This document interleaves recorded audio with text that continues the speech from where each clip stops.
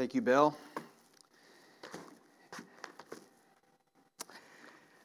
I want to begin by sharing a few things with you. And one of the things I literally want to share with you are some little booklets. And so after the service this afternoon or evening, if you have kids with you or you have kids you're going to go to and you want to give a gift to them regarding Christ, I have a little booklet for you. It's a fun book. It's called When Santa Learned the Gospel.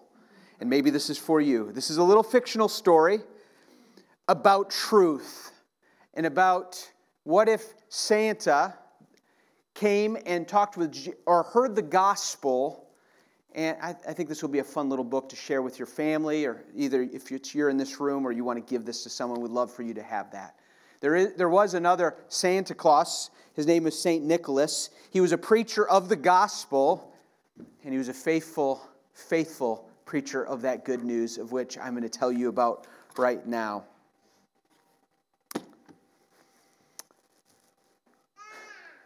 We all know that Christmas decorum includes things like trees and stars and candles, presents, and nativity scenes, angels, shepherds, silver bells, and babies. And a baby. It's the birth of Jesus that we celebrate. Here's a picture of me with my last baby. This was about 10 years ago. And this is Mary. Mary Noel. She was born in December. And so Noel means Christmas. So Mary Christmas Pats was born to us. And there I am in the hospital holding Mary. And I blessed her as a father. Not just as a pastor. I held her and I prayed with her. I did this with each of our kids. And I prayed with her and I blessed her and I asked the Lord. I put my hand on the child and I said something. And I just cried out to God for Him to work in her life. It reminds me of child dedications that we have at this come up and they're with their parents. And I'll put my hand on their heads. And not because I am special, but I'm representing a child to the Lord. And ask that God would bless them through the Word and by His Holy Spirit. I might say something like this. I'll put my hand on little Blair. Blair, may the God of all grace be upon you and make you a child of God and someday a woman of God, to shine forth His goodness to all those who are around you. May you bless those who are in your life, your parents and your family, with beauty that's from within, and make He grow you in holiness and happiness all the days of your life on this earth, having surrendered fully to Jesus Christ. In the name of the Father, and of the Son, and of the Holy Spirit. That's a blessing. We dedicate and we bless our children, invoking God, saying, God, please come and pour out your tender, loving kindness on our children. I enjoy being part of those blessings. And I want to point you to a blessing that you will want to be part of. If you're not already, and if you are already, to just encourage your heart, because this is actually better than all of the fun, earthy things we'll enjoy for the rest of these next few days. If you have things that you're planning to do, this is way better because it lasts forever. I want to point you to a blessing, and it's in Luke 1. Bill's been reading Luke 2. Let's go back to Luke 1. As Luke records the time of Mary finding out she's pregnant and scared because she had never been with a man. Well, she had a cousin named Elizabeth who was also pregnant and old. She wasn't supposed to get pregnant. She was barren, she thought. It was a miracle child. And the father of this baby blesses his son with these words. Luke 1:67, and Zechariah, filled with the Holy Spirit, and prophesied, saying, Blessed be the Lord God of Israel, for he has visited and redeemed his people, and has raised up a horn of salvation for us in the house of his servant David, as he spoke by the mouth of his holy prophets from of old. Get this? This is prophecy, just as Bill had been sharing. Prophecies are being fulfilled here. That we should be saved from our enemies and from the hands of all who hate us, to show the mercy promised to our fathers and to remember his holy covenant, the oath that he swore to our father Abraham, to grant that we, being delivered from the hand of our enemies, might serve him without fear in holiness and righteousness before him all our days. And then maybe he grabbed his baby, and you will be called the prophet. You'll be called the prophet of the Most High, and you will go before the Lord to prepare his ways, to give knowledge of salvation to the people, and for the forgiveness of their sins, because of the tender mercies of our God, whereby the sunrise shall visit us on high, to give light to those who sit in darkness and in the shadow of death, to guide our feet into the way of peace. Catch that? A man holds a child and says, You child, and he gives these significant blessings. What about this child? He'll be the prophet of the Most High. I didn't say that about Mary or Grace or Paul or Elijah or Barnabas, and you parents have not ever said that about your child. But Zechariah did to his child. And he said more than that, as the Lord comes, you are going to prepare his ways, and you will give knowledge of salvation to God's people and forgiveness of sins. And all of this is because of the tender mercies of God coming to earth in a really special way. And here's the special way it's coming. Another baby's coming. A sun will rise like a sunrise dawning in the sky, and it will come and it will light the paths of all those who sit in darkness and in the shadow of death. And they will see the light, and they will be given peace like they could have never imagined. End of blessing. What a blessing. Could that be true of your child? You see, he was holding John the Baptizer. He was the cousin of Jesus of Nazareth. He was, as I said, a miracle birth. His mother Elizabeth being barren and old. And the angel said he'll go before the Lord to get his people ready by telling them to repent of their sins, to believe that he's the real promised Messiah, and it will change everything. An angel said of this boy, this baby born from Zechariah, he will turn many children of Israel to the Lord their God. He will turn hearts of fathers to their children in a new way. He'll turn disobedient people to wisdom and righteousness. And he'll make ready and prepare a people ready to meet.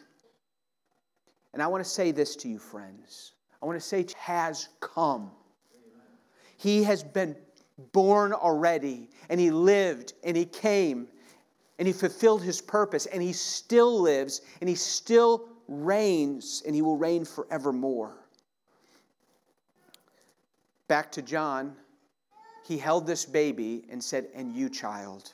And he said some amazing things. He said, you, child, you'll prepare the way. You will prepare the way as the Lord comes, and you will prepare his ways. Parents who desire to dedicate, grandparents who desire to dedicate their children to the Lord and bless their children. And maybe you'll do that this weekend with nieces and nephews or adopted aunts, adopted children, or your grandchildren, or with your children. And as you grab those children and you are a part of that blessing, you want to lean in and say, oh God, would you please do this? Will you please include me in this? Will you include us in this? That God would do a work in my child's life. The blessing concerning John that I just read in Luke 1 is one that we all need to be part of. we need to lean in. We need to be part of this blessing. We need to let that blessing that came upon that boy 2,000 years ago, he prepared the ways of the Lord. And I challenge you, I encourage you to take Luke 1, and the end of Luke 1, you just go to the very end of this chapter and read it. And ponder these phrases. He prepared the ways of the Lord. What were the ways of the Lord? He is gentle. He is gentle and lowly. And He welcomes you to come. He welcomes us to come. If you're here and you do not know the ways of the Lord yet, I welcome you to the ways of the Lord. He is gentle and lowly and forgiving and merciful.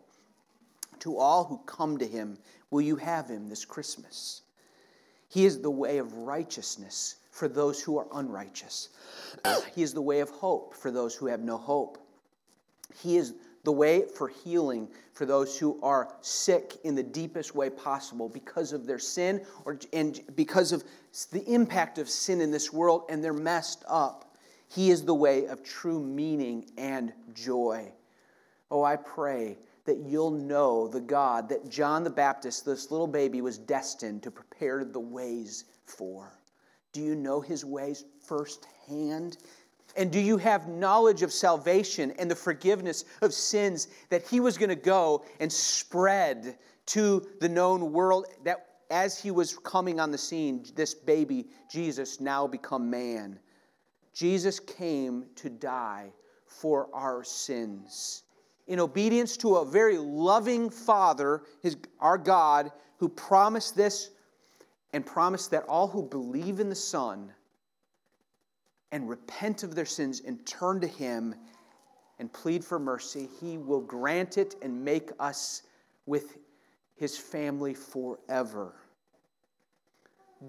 Do you know the tender mercies of God? Do you know it? Oh, I pray that you'll know it firsthand. I'll pray that as you celebrate this Christmas Eve and Christmas Day and you move into the end of this year and go into New Year's, you will know the tender mercies of God firsthand. You'll know it because you'll say, I know that I'm forgiven because of His grace. And in knowing that He forgave me because I put my trust in Him and asked Him for forgiveness, I know that He wipes my sins clean and He looks at me with favor and He loves me. And that doesn't make me want to do more sinning. It makes me want to follow Him and love Him. See, that's what when we experience Him firsthand, He changes of God that gives you hope in the midst of all other chaos and difficulty. The hope that when trials come, you know that because He said it in His Word that He will never leave you, but will care for you, and He'll be your helper in sickness and in health, in life and in death. Do you know the tender mercies that way? That's why Jesus came, and that is what John the Baptizer was preparing the way for. Do you know that the Son has come? Far greater than any beautiful December 8:30 sunrise. It seems like it's 8:30 when it comes up. And it shines in December, and you see, because you don't see it most mornings, because it's cloudy every morning, and then you see that sunrise. It actually came up this morning. You saw light, and it glow is beautiful, and you're like, yes. Far greater than that is this sunrise came from on high, which is Jesus, the one born in a manger, who came in order to shine in your life that sometimes seems so grubby and so crummy and so difficult and so stressful and so unreal and so frustrating and so unfulfilled and so plagued with your own self. He shone in order to shine into your life, you who sit in darkness, which is the experience of every one of us. And we're in the shadow of death. We'll all experience it. This Son, this Jesus, came to shine in our lives, to change everything. This child came and shared with our flesh and blood. God became man. The one who made you and me became a baby. And he came and he humbled himself and took on our flesh in order that he could take on our sin. And in taking on our sin, taking on our punishment. And taking on our punishment, removing it, and taking the fear of death from us so that we can have full assurance that death no longer is our greatest enemy. Or it was, but it's removed and destroyed and defanged. Jesus destroyed the fear of death, the power of death, and the works of Satan in our lives to all who put their trust in him. That is this good news that a father, in blessing his baby, said, "Son, God told me that you're going to go and you're going to prepare a way for a greater son. And you're going to bring, as the end of the blessing says, you will bring a peace. You will guide us in the way of peace." I end with that. I want peace. I need peace. You want peace. You need peace. You and I don't have peace on our own. We can't create peace, and no one in your family can make that kind of peace that this son must for our lives. It is a peace that it includes a peace in my heart. Oh, I'm at peace with myself. I'm at peace and at rest. I'm not in inner turmoil. It includes that, but it includes more than that. It includes a peace that can trickle down into our hearts and our lives to give us peace with each other so that we as Christians can love each other and have peace with each other. It brings that peace. But you see, foundational to all that peace is a peace that comes when Jesus came to die so that he would get out in front of us, so the punishment of our sinfulness would be taken on him, so that we would have peace with God. So family, you are my friends. I welcome you in. Peace be with you. You have peace with me forever. And that is the promise. That is the Son of Christmas. That's Jesus. You see, Jesus is the King. He is the risen King born in a manger. And that is why we sing songs like we're going to sing right now. And so I'm going to invite the team to come on up. Joy to the world. The Lord is come. Let earth receive her King. Let every heart prepare him room, and heaven and earth. We're the earth side. Heaven's already doing that. Let heaven and earth sing. And heaven and nature, we're the nature part. We sing. Heaven and nature sing. Joy to the world, the Savior reigns. Let men their songs employ. While fields and floods and rocks and hills and plains repeat the sounding joy. Oh, Father, I pray that you would make this song, this familiar song of joy to the world, a song that rings out in our heart and goes through our mouths, and we would express a faith, a joy, a confidence, a trust in you. In Jesus' name, amen.